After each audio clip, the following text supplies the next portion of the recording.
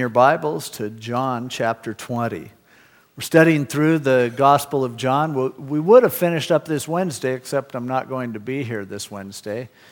Michael Schrader is going to be sharing. He goes to our church. He's a fireman, just a great Bible teacher, great communicator. So I encourage you to come out Wednesday night. But we have about one more week to finish the Gospel of John, and so we'll do it the Wednesday in 2 weeks when I get back.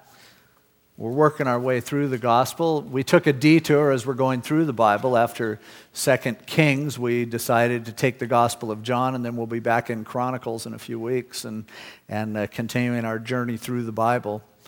John chapter 20, Jesus has been killed. And for the disciples, that was the most devastating thing that could have happened to them. They left everything, and they had followed Jesus. When he said, "Follow me," they said, "Okay." Gave up everything, spent their time with him for 3 years, with Jesus every day, learning about service and seeing God working in powerful ways. All along, Jesus had been kind of warning them about his death, but they didn't want to hear it, and so they just couldn't get it, didn't understand it. And so now he's dead, he's in the grave, and things couldn't look darker. Couldn't look bleaker to his disciples. So they're huddling up in a little room not knowing what to do. Well, some of them after 3 days had gone and checked out the grave site, and sure enough, the grave was empty. They didn't really understand what that was all about. Then that same first day, as Mary Magdalene had been in the Garden of Gethsemane, or not in the Garden of Gethsemane, in the garden where Jesus was buried by his tomb there. She ran into a guy she thought was the gardener. It turned out, as he talked to her, she realized it was Jesus. So she ran back and told the disciples, and everyone kind of had mixed emotions, I think. I mean, after all, a witness to something like that, "I saw Jesus," this is a woman. Women couldn't testify in court in those days because they were thought to be overly emotional, hysterical, and you couldn't trust what they say. Imagine that. But that was in those days, those bad old days. But not only that, consider the source. Mary Magdalene, she had been a woman who was possessed with a bunch of demons. Jesus delivered her, and now perhaps they're back. You can't take her word for it.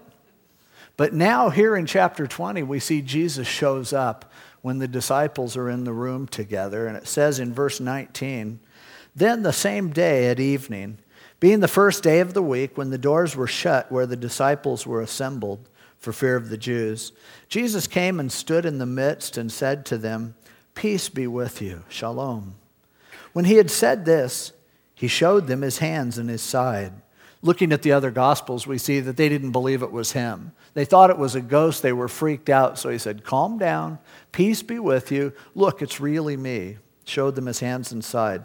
Then the disciples were glad when they saw the Lord. So Jesus said to them again, "Peace to you. Calm down. As the Father has sent me, I also send you. I have a ministry for you." And when he had said this, he breathed on them and said to them, "Receive the Holy Spirit. If you forgive the sins of any, they are forgiven them. If you retain the sins of any, they are retained." Now, without going into great detail, it doesn't mean they had the power to forgive sins. What he was saying was, I've given you the ministry that the Father gave me, and that is you get to declare to people that if they've confessed their sins, they're forgiven by God. You can declare his forgiveness. At the same time, on good authority, you can let people know, hey, if you don't allow your sins to be dealt with, then you're condemned. And so he gives them this ministry. Thomas wasn't there. As we come to verse 24, it says, Thomas, called the twin, one of the 12, was not with them when Jesus came. So the other disciples told him, "Oh man, you should have been here. It was great. Jesus was here. We have seen the Lord." So he said to them, "Yeah, right. Unless I see in his hands the print of the nails, and put my finger into the print of the nails, and put my hand into his side, I will not believe." Well, after 8 days, the disciples were again inside, and Thomas was with them. Jesus came, the doors being shut, and stood in their midst and said, "Peace to you." Then he said to Thomas, "Reach your finger here and look at my hands, and reach your hand here and put it into my side. Don't be unbelieving, but believing." And Thomas answered and said to him, "My Lord and my God." Jesus said to him, Thomas, because you have seen me, you have believed. Blessed are those who have not seen and yet have believed. Boy, if there is one time that I think I would have loved to have been there, it would have been in that upper room when Jesus shows up. And they're amazed, they're surprised, they're frightened. Then to see him say, go ahead, stick your hand right in here, do it. To Thomas, what an experience that would be. What a life-changing event to be able to witness that. To be able to see Jesus really is the thing that we all need. If we can see him, everything changes. There he is. He's alive. We understand. We've experienced. Now, as I look at this story, there are a few features of it that strike me as being worth thinking further about. One of the first things, it's interesting the message that Jesus brought to them. As he comes to the room, he's died, he's risen from the dead, and when he comes in, they're in turmoil, they're freaking out, they don't know what to do, they're without hope, and Jesus says to them, peace. He stood there in their midst. The word there for midst means that he was interrelating with them, moving around among them. He was one of them, bumping into them, touching them. There he was, and his message was a message of peace. It's often, as we've been studying through the Gospel of John, we see that Jesus brings that up many times. And over in chapter 14, where he said, my peace I leave with you, my peace I give unto you. Not as the world gives, give I unto you. Let not your heart be troubled, neither let it be afraid. Later on in chapter 16, as he talks about the Holy Spirit, then he says, you know what? I came that you would have peace. In the world you have tribulation, but be of good cheer. I've overcome the world. He introduced peace to them. He brought it to them. He connected it intimately with the coming of the Holy Spirit. And now here in the upper room, as he breathes on the disciples and says, receive the Holy Spirit, he's telling them, now be at peace. Peace is a fruit of the Spirit. But see, peace comes from knowing that he is with you. Wherever he is, he brings his own peace. Remember when the disciples were in the boat with Jesus in the storm on the Sea of Galilee. Waves were coming up over the side of the boat. They thought they were going to die. And here Jesus is sleeping in the back of the boat. Now, lets us realize when you can have that kind of peace in the middle of a storm, it says something about you. But to the disciples, it said, you don't care because you're not as upset as we are. And so often we feel offended when people don't worry about what we're worried about. Often, if you have God's peace, you'll be accused of not caring. And that was kind of the idea there in that boat. But as they woke him up, he looked around at the storm and said, peace, be still. And it calmed down completely. Then they felt really stupid. And then he talked to them about their faith a little bit, and then they felt even worse. But Jesus, when he enters the situation, in fact, you can tell if Jesus is in the middle of a situation or not based on whether or not there's peace. If you are in a situation in your life where there's a lack of peace, maybe you're feeling this uneasiness and everybody's hassling you, and even people that you normally depend on, you're not quite so sure what they're thinking of you. You lay in bed and your heart's pounding like something's going on. You try to close your eyes, your mind is just racing. Things are happening. You're going, oh, I want peace. I need peace. Put Jesus in the middle of your problems. Put him in the midst of your life. You'll see, being close to him, it leaves you at peace. It's kind of like walking around with someone who's a lot bigger than you are. You feel more secure when you're with someone who has the power to deal with the situation. I remember when we were kids, there was a guy that lived near us named Ron Prince. He was like 6'8", 300 pounds, huge guy. Nobody would mess with him. And when I would be hanging out with him, I took on a real confidence. I was a little guy, 13 years old, and I'd walk up and mouth off to people. And I'd just turn and look at Ron, and he'd come sidling up. It's just different. You're with someone like that. But the truth is, the confidence that should come to us because of Jesus being in our midst is much more profound than that. Remember in the 23rd Psalm when David, talking about the Lord as his shepherd, he said, yea, though I walk through the valley of the shadow of death, I will fear no evil. Why? Because thou art with me. If we understand that he's with us, there's a peace that results. Because, in the world you have tribulation, but be of good cheer. He said, I have overcome the world. if we know that he's with us, it ought to bring a peace, even a peace that passes understanding. It may not make sense to be peaceful, but it does when you realize Jesus is in the midst. And so we see this, the exhortation. The first thing Jesus says to the disciples after he rose from the dead is peace. And the first thing that should be a reaction in our lives when we have a lack of peace is to go, Jesus, we need you to be here. I need to put you in the middle of this situation. The next thing that really sticks out about this story, and the part of the story that's probably the most famous as a Bible story, is Thomas. Doubting Thomas, we call him. He's got this label on him. People joke about Thomas being from Missouri because, he just wouldn't believe anything. He had to see all the evidence. He demanded, let me touch your wounds. And I think we're really kind of unfair to Thomas. For one thing, it's only this one little event. And you don't want to brand somebody's life based on one occasion. This wasn't consistent. Thomas wasn't constantly going, I doubt it, I doubt it. Not at all. In fact, back in John 11, as we were going through that passage, we saw that when Jesus wanted to go down to Bethany, which is near Jerusalem, when Lazarus was sick and eventually died, the disciples were going, we can't go down there. They're trying to kill you. There's a warrant out for you in Jerusalem. And as Jesus made it clear he was going, death threat or no death threat, Thomas was the one who spoke up and said, come on, let's go with him. Let's go die with him, he said. Hey, I know it's going to kill us, but that's okay. Count me in. That's not the kind of guy that we have this image of Thomas. I think of Thomas in this event similarly to the way I think of Bill Buckner, who used to play for the Dodgers. Remember, Buckner was a great player in those days when Buckner and Garvey and Say and Davey Lopes and all, they were great Dodger teams. Now, I know most of you are so young, you're just staring into space as I say those names. But Buckner was a great player. Batted over 300 for the Dodgers every year, was phenomenal. Ended up later getting traded. He's a little older. Finally ends up on the Boston Red Sox. He played great for them, but he was getting older. Wasn't quite as sharp. He was still batting in the 290s. But there in the World Series, the Boston Red Sox thought they had a curse from back in Babe Ruth's days, that they could never win the World Series. And now here they are. They're about to win the World Series. They're 1 out away in the 8th inning from just locking this thing up. They've got a lead. Buckner's playing first base for them, and a ball gets hit to him. Easy ground ball. It's the 3rd out. All he has to do is field that ball, step on first. The ball went right through his legs. And today, they lost the game.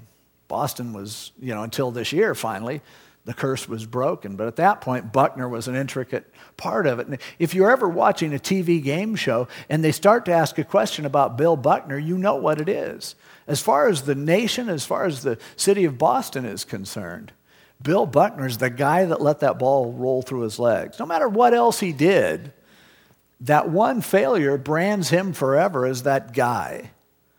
And there are some times when many of us feel that way as well. One point of failure, and it doesn't matter what else you do, you're seen as the person who blew it. You're seen as the one who bobbled that event or that situation. I don't think that's fair about Thomas to do that. But also, as we look at Thomas and Jesus talking to him, you don't get the idea that Jesus was going, Thomas, there you go again. How dare you question me? I think our attitude would be, what do you mean unless you touch me? Here, I'll touch you. I'll put some wounds in you. Thomas, and start pounding on him, wrestle him to the ground, and, how dare you question me? Oh, I think often we grow up, we let our kids get the idea that you aren't allowed to question your parents. It's because I'm your parent, that's why. Because I say so, that's why. How dare you question me? And so we have a generation that grows up feeling like asking questions are bad. Oh, I think school compounds that problem greatly. Because if you're a school teacher and you don't really know your stuff, so you're scared to death that people are going to ask questions. You hate those kids that ask the questions. Because all you did was study one chapter ahead of the students. And, I can teach. The test questions, they're in the back of the book in the teacher's edition. I have answer keys. But there's some kid that asks a question and you're just going, oh no, I don't want to hear it. And so we send a message in school, asking questions, it's really not necessary. We really don't appreciate it, especially if it's a hard question. Now, good teachers love questions. They die for them. They're like, I can't wait for a student to ask something. Why? Because a good teacher has studied and mastered the material such that they're prepared to deal with questions. And when somebody's asking a question, it means they're thinking. It means they're paying attention. It means they notice. That's the difference, big difference between a good teacher and a bad teacher. How do you handle your questions? But we get this mentality in our minds, and we start to feel like having doubts or questions, that's a bad thing. I completely understand why. I'm down there on the radio with Pastor Chuck answering questions a lot. Last week, I think it was, I was there every day, or 2 weeks ago. And every time I'm on my way to do the program, and through my mind start flashing all these questions that I hope people don't ask because I don't have a good answer. Well, once in a while, somebody will ask a question. I go, boy, that's a great question. I don't know. I'll try to get back to you on it. But I think, what happened if I go on the air and, hey, it's Pastor's Perspective, happy day, and here to answer all your questions, our first caller, and they ask a question that I have no clue as to what the answer is. So I kind of bluff through it any way I can and gloss it over, and here's a second question, another question I can't answer. I'm like, this is going to be terrible.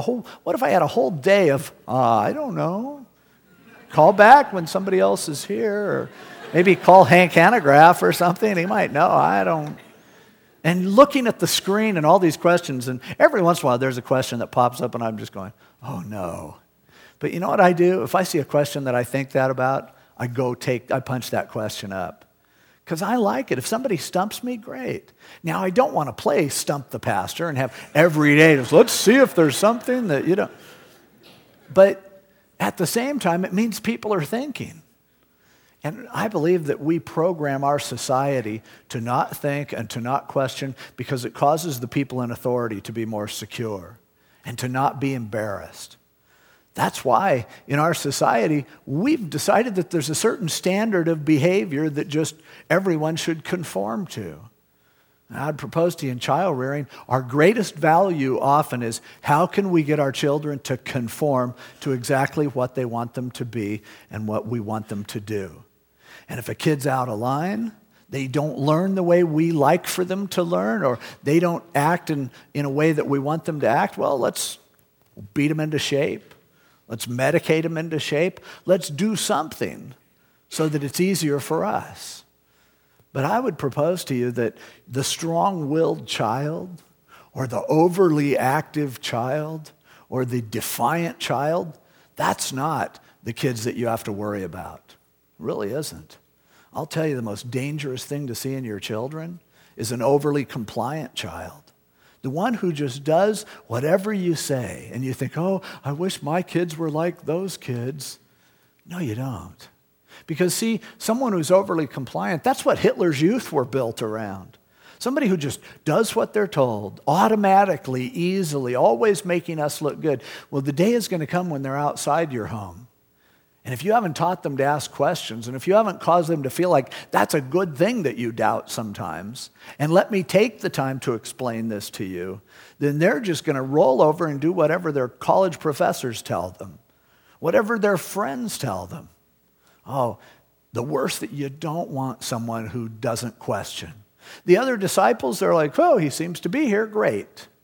You got Thomas who's going, I don't know, I want to know this is real. If I'm going to spend the rest of my life following after someone who's dead, I want to know that he's alive. I want to know that he rose from the dead. Give me the evidence. And that's why, many of you are walking with the Lord. You remember what kind of a kid you were growing up. Probably voted least likely to be a compliant Christian like you are now. If you went back in the history of almost every pastor you know, we were the bad kids. It's one reason why I have patience with kids who mess up, is because I did. I understand how that works. But somebody who's messing up, at least they're questioning. At least they're wondering. At least they're thinking. They want to test it and see, is this real?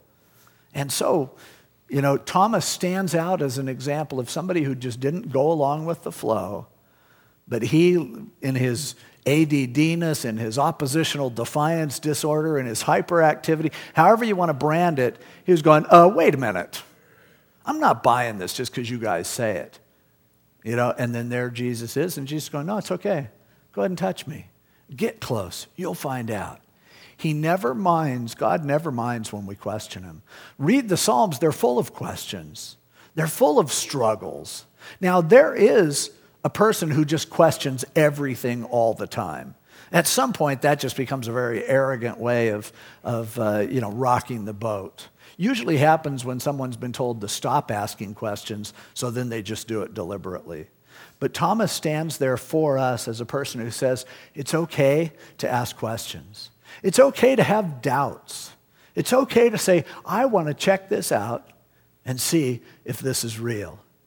I've had people come up to me, and you don't need to do it today.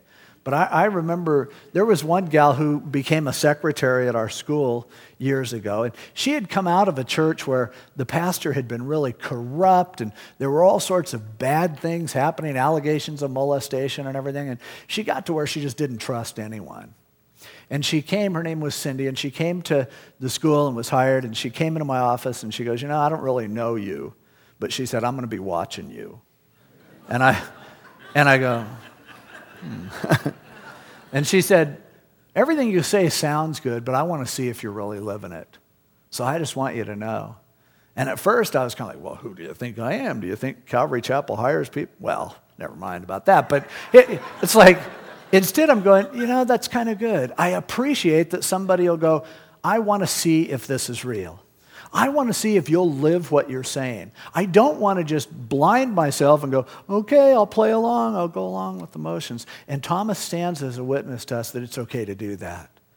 That it's not the most spiritual thing to just swallow whatever it is that somebody gives you. But instead to go, we'll see. I'm going to watch this. I'm going to check this out.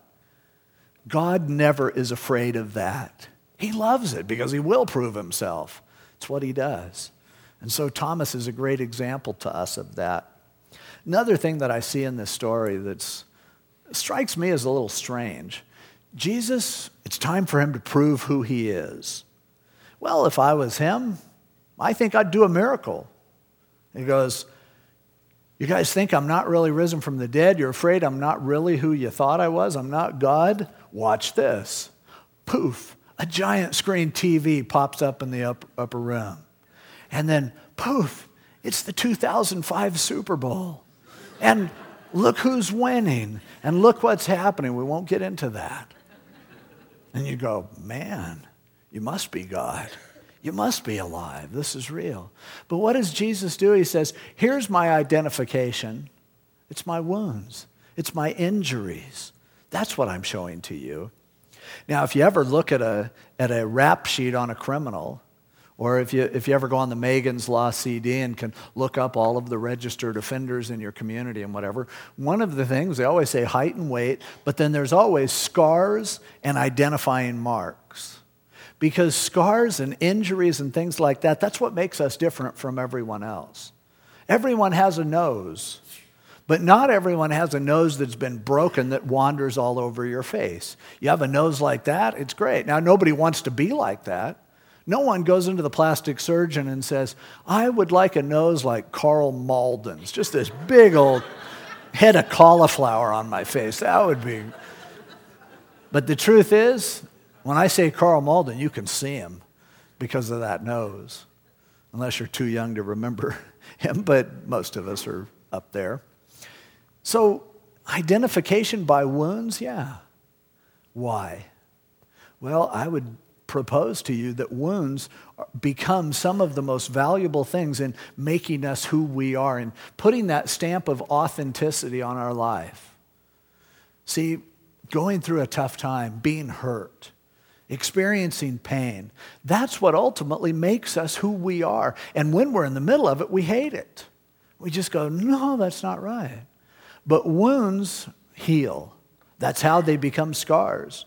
Maybe you, at the beginning of the year, you thought it's time to get in shape. And so like most Americans, every year in January, you join the health club. Or you dig out your membership papers and remind yourself of, check on MapQuest and find out where the gym is that you've been paying membership to. And you go down there and you're surprised. It's easier than you thought. Man, I'm feeling good. I already feel lighter just for going to the gym. And then you walk up to the equipment and you start to lift weights. You're kind of looking out of the corner of your eye in the mirror going, yep, when I suck my stomach in and flex my muscles, I'm looking pretty good. This is great.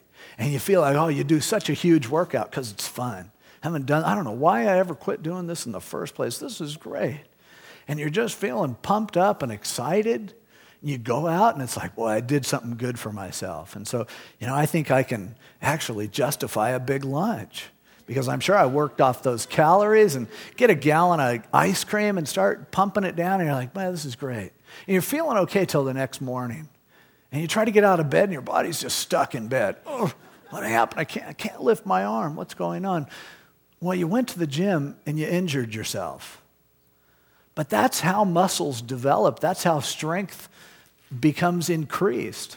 Your muscles are torn, you injure them, and they grow back actually stronger than they were before. Life is that way in every area. The things that hurt us also make us stronger. We battle through those injuries, through those weaknesses, and we find out that there's healing even in wounds. And everything that's ever happened to you that has injured you, you'll discover later, wow, these are the defining moments of life. And I think of my friend John Corson, who I've known for 30 years. And John, at a fairly young age, when he had little kids, his wife died in a tragic car accident.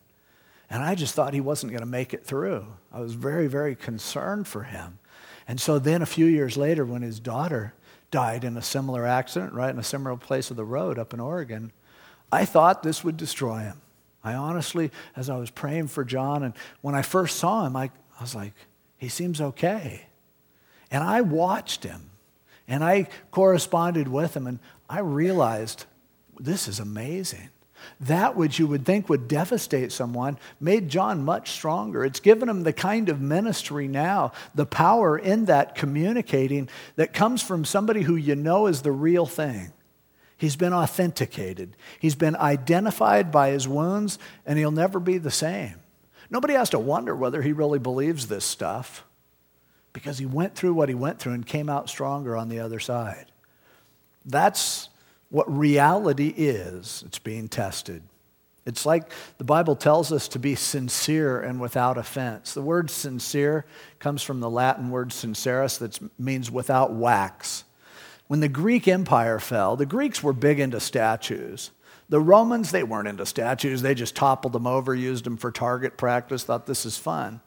But after a few years, the Romans realized, man, if we had those statues back, look what they're worth on eBay. Look what they're going for. And so they started getting chunks of statues and sticking them together, melting some wax, putting them in, taking all the pieces, and they could make a statue that looked really good. But if you took that statue and you stuck it out in your yard, the sun would come up, the heat of the day, the wax would melt, the statue would crumble.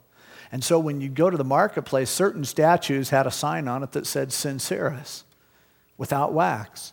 It meant this statue, you can put it out in the sun and it's not going to fall apart. You'll see it's not held together with baling wire and straw. It's the real thing. And so for us, the sincerity of our lives, the reality of who we are, can only be tested when we're out in the sunlight, when the heat is on. And as the heat is on, you'll find out. What are you going to do? You're going to fall apart? If you fall apart, you just proved you weren't what you pretended to be in the first place. But at the same time, going through those experiences and seeing the strengthening that God does, the healing that comes to those wounds, you'll find out that you're stronger in the process. I've gone through some really horrible, tough times in my life. Times when for a long time, I could have been bitter against it and was. And felt like nobody needs to be treated like that. Why would God allow a kid to have to endure things like that? But I've lived long enough to discover that time after time, God has allowed me to be there with someone who's going through a difficult time or somebody who has gone through a difficult time, and I'm able to share with them that you can come through on the other side. God is with you. And so many times, as I've held someone while they're crying, while they're in misery, I've thought to myself, you know what? Just this one time makes it worth everything I've ever suffered in my life. I don't understand that.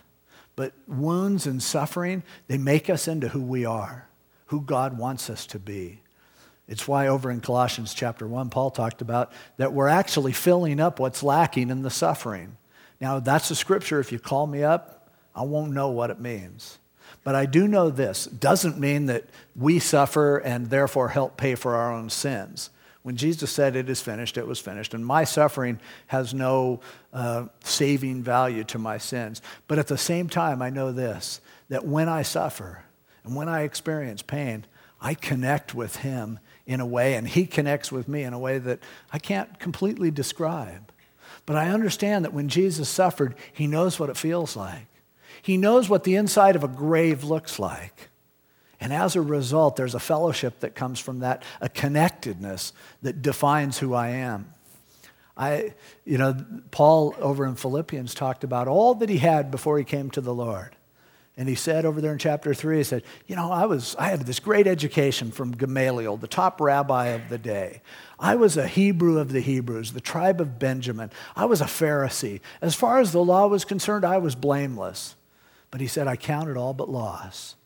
I count it but dung compared to knowing Christ, experiencing the fellowship, the power of his resurrection. And I'm going, yeah, no kidding. Give all that up to get that kind of resurrection power. But he said, and the fellowship of his suffering. What? You mean being with him in the middle of suffering it makes everything else, the best things you ever had, like dung compared to that? Wow. Imagine what the good stuff is. It's the worst part of being a Christian, you think. And yet he goes, no, the worst thing in Christianity is way better than the best thing I ever achieved apart from him. Because it's being there with him. Guys that go to war discover this. There's something that draws them together in a way that impacts them profoundly and causes them to be never the same. The bond of two guys who are out there battling the enemy together, it does something powerful. It forms lifelong friends. There's love that you didn't think was possible that happens in that kind of a situation. And so we'll see that in our lives as well. Well, some of you remember when you first got married, it was really a struggle. I know for Ann and I, we were really broke, and I was really sick, and it was tough. And yet we drove around. We went shopping almost every day, not to buy things, to try to find places where we could return our wedding gifts to get money for food.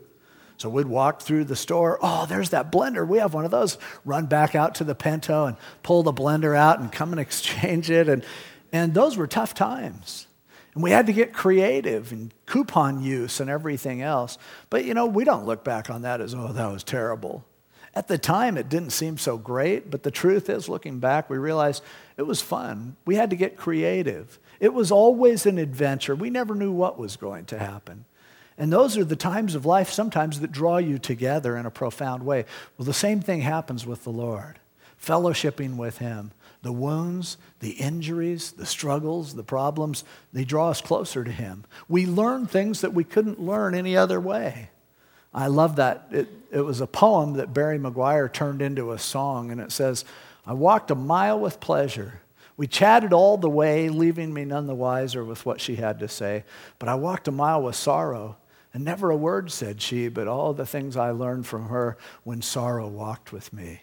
And he goes on to say, blessed are you when you trust what you just don't understand. Can I explain it? No. Is it something that we advertise out there? Come and become a Christian and suffer. No. But those of us who have gone through the crucible, and as we've seen what God does, we look back and go, yeah, I know this sounds trite, but the truth is, I would not be who I am today if I didn't bear these wounds and scars, if I hadn't gone through this pain. It's real. Try it. Accept it. What God's doing in your life, take it as a blessing, no matter how much it hurts, no matter how wounded you are. There's meaning in it. There's fulfillment in it. There's healing within wounds. Now think about the disciples here. They're looking at Jesus' wounds, and they're seeing their future.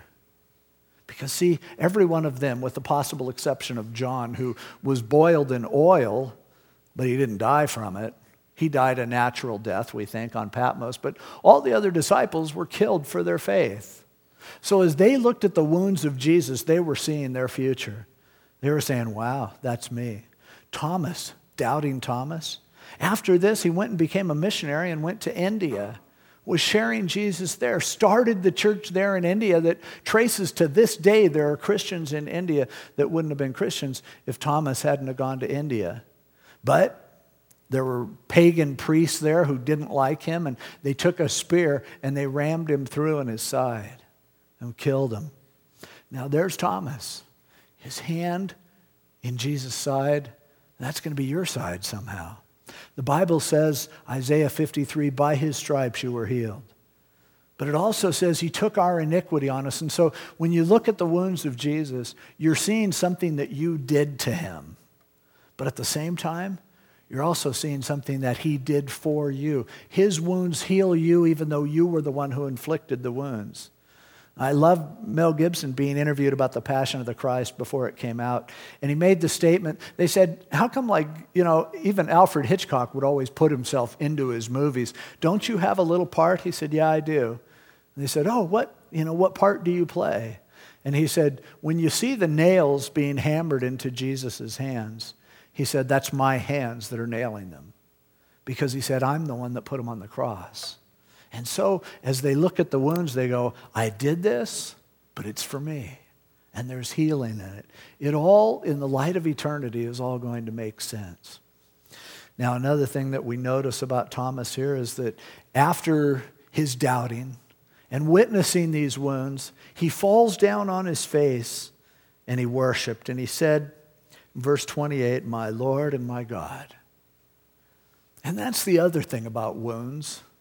They will, more than anything else, bring us to a place of worship of God. Draw us into that closeness, that intimacy, whereby we don't have anything else and we have to reach out to him. The worship that flows. By the way, Jesus didn't rebuke him for worshiping him. It shows clearly that Jesus is God. Because all the angels, whenever somebody would try to bow down to worship an angel, they would always go, don't, I'm not God. But Jesus received this worship. And there is a worship that comes forth from pain like no other worship that we'll ever experience. A richness, a depth. I think often of Job. The most amazing thing in the story of Job is that Job lost everything.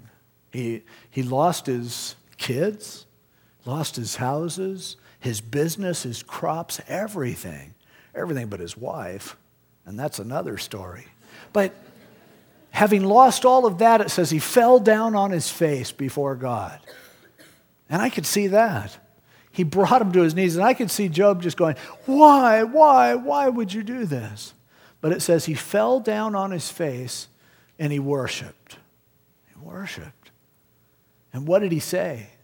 Those words that are one of my favorite worship songs are based on it.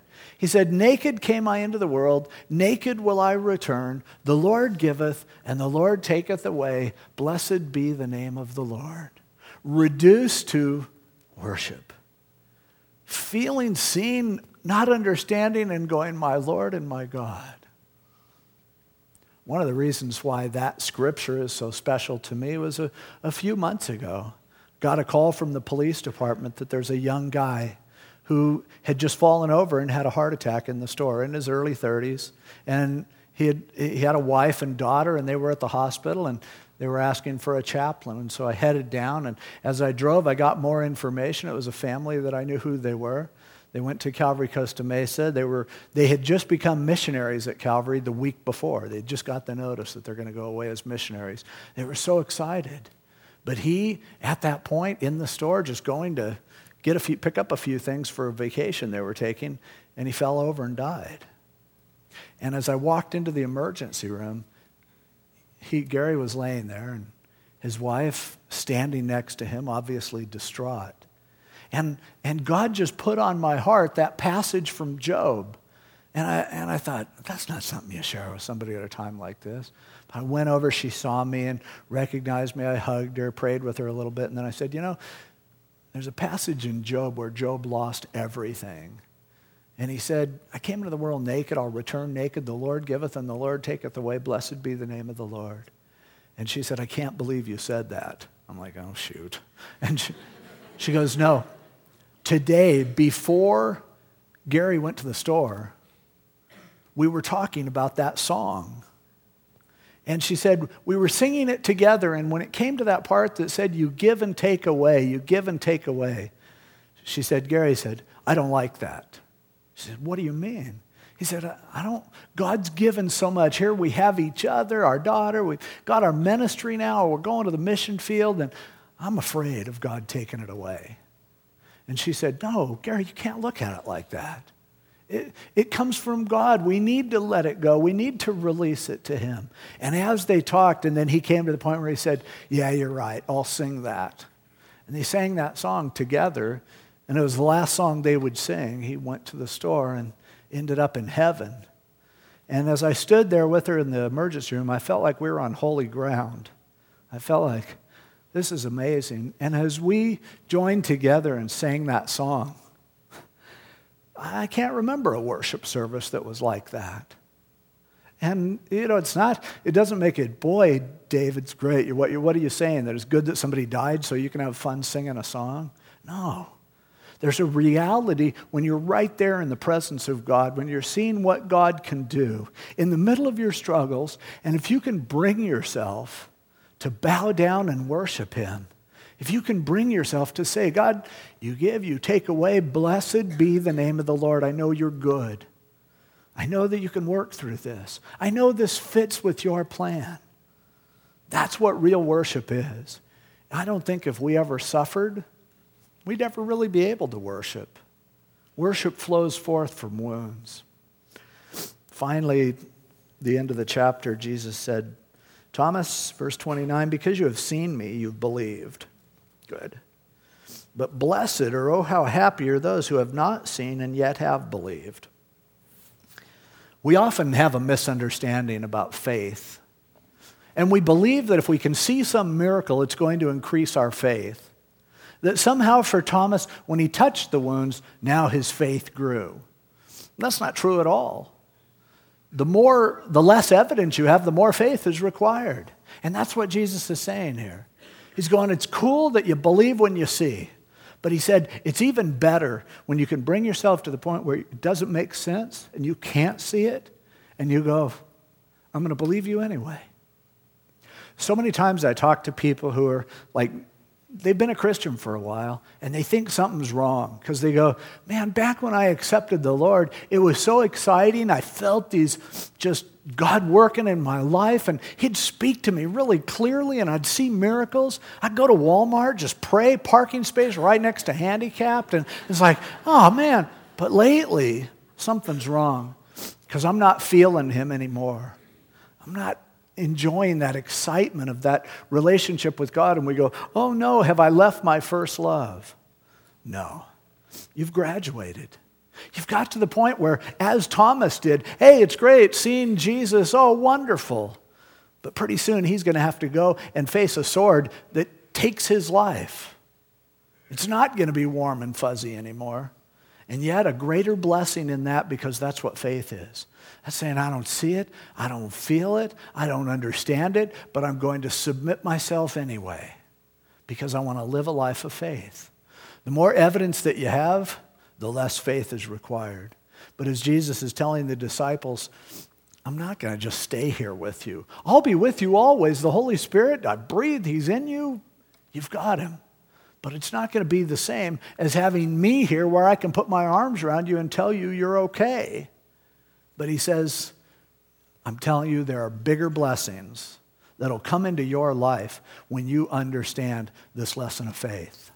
When you don't see, and yet you believe. And for a lot of you, you think you're going through trials and you can't hear God's voice and you can't sense his presence. And you don't realize the deal is he took the training wheels off. It's time for you to just start pumping and believe that that's going to happen. And once in a while, you'll run into something and crash, and nobody's going to be there to kiss your owie. You're going to have to put yourself back on your bike and start pumping. But your Father is there. Jesus is with you. I'll be with you always, even to the end of the age. But he would say to us, grow up, and you'll see there are even bigger blessings to walking with me, to believing and understanding that though I don't get it, I'm going to commit myself to him.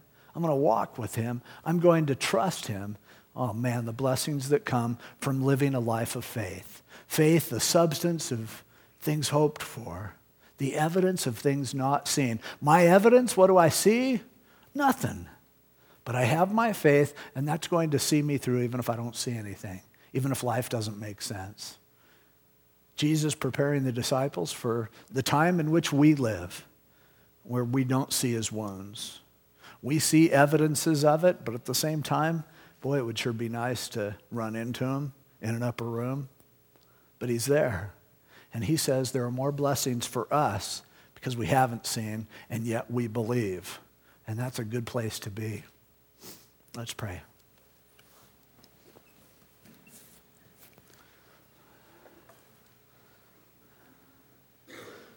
Lord, how we need your peace.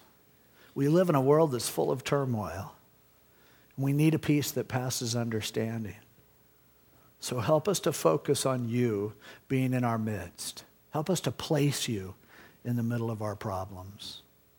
God, if there are people today with questions, help them to understand that you love that. You appreciate people who really want something that's real, not just shut up and trust.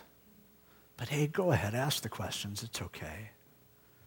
And Lord, there are those today who right now are dealing with hurts and wounds in their lives that are indescribable. Things going on now that they know they're going to carry with them. Ramifications will be there for the rest of their lives. Some of them looking back on pain from the past and seeing these wounds and trying to make sense of them. Why?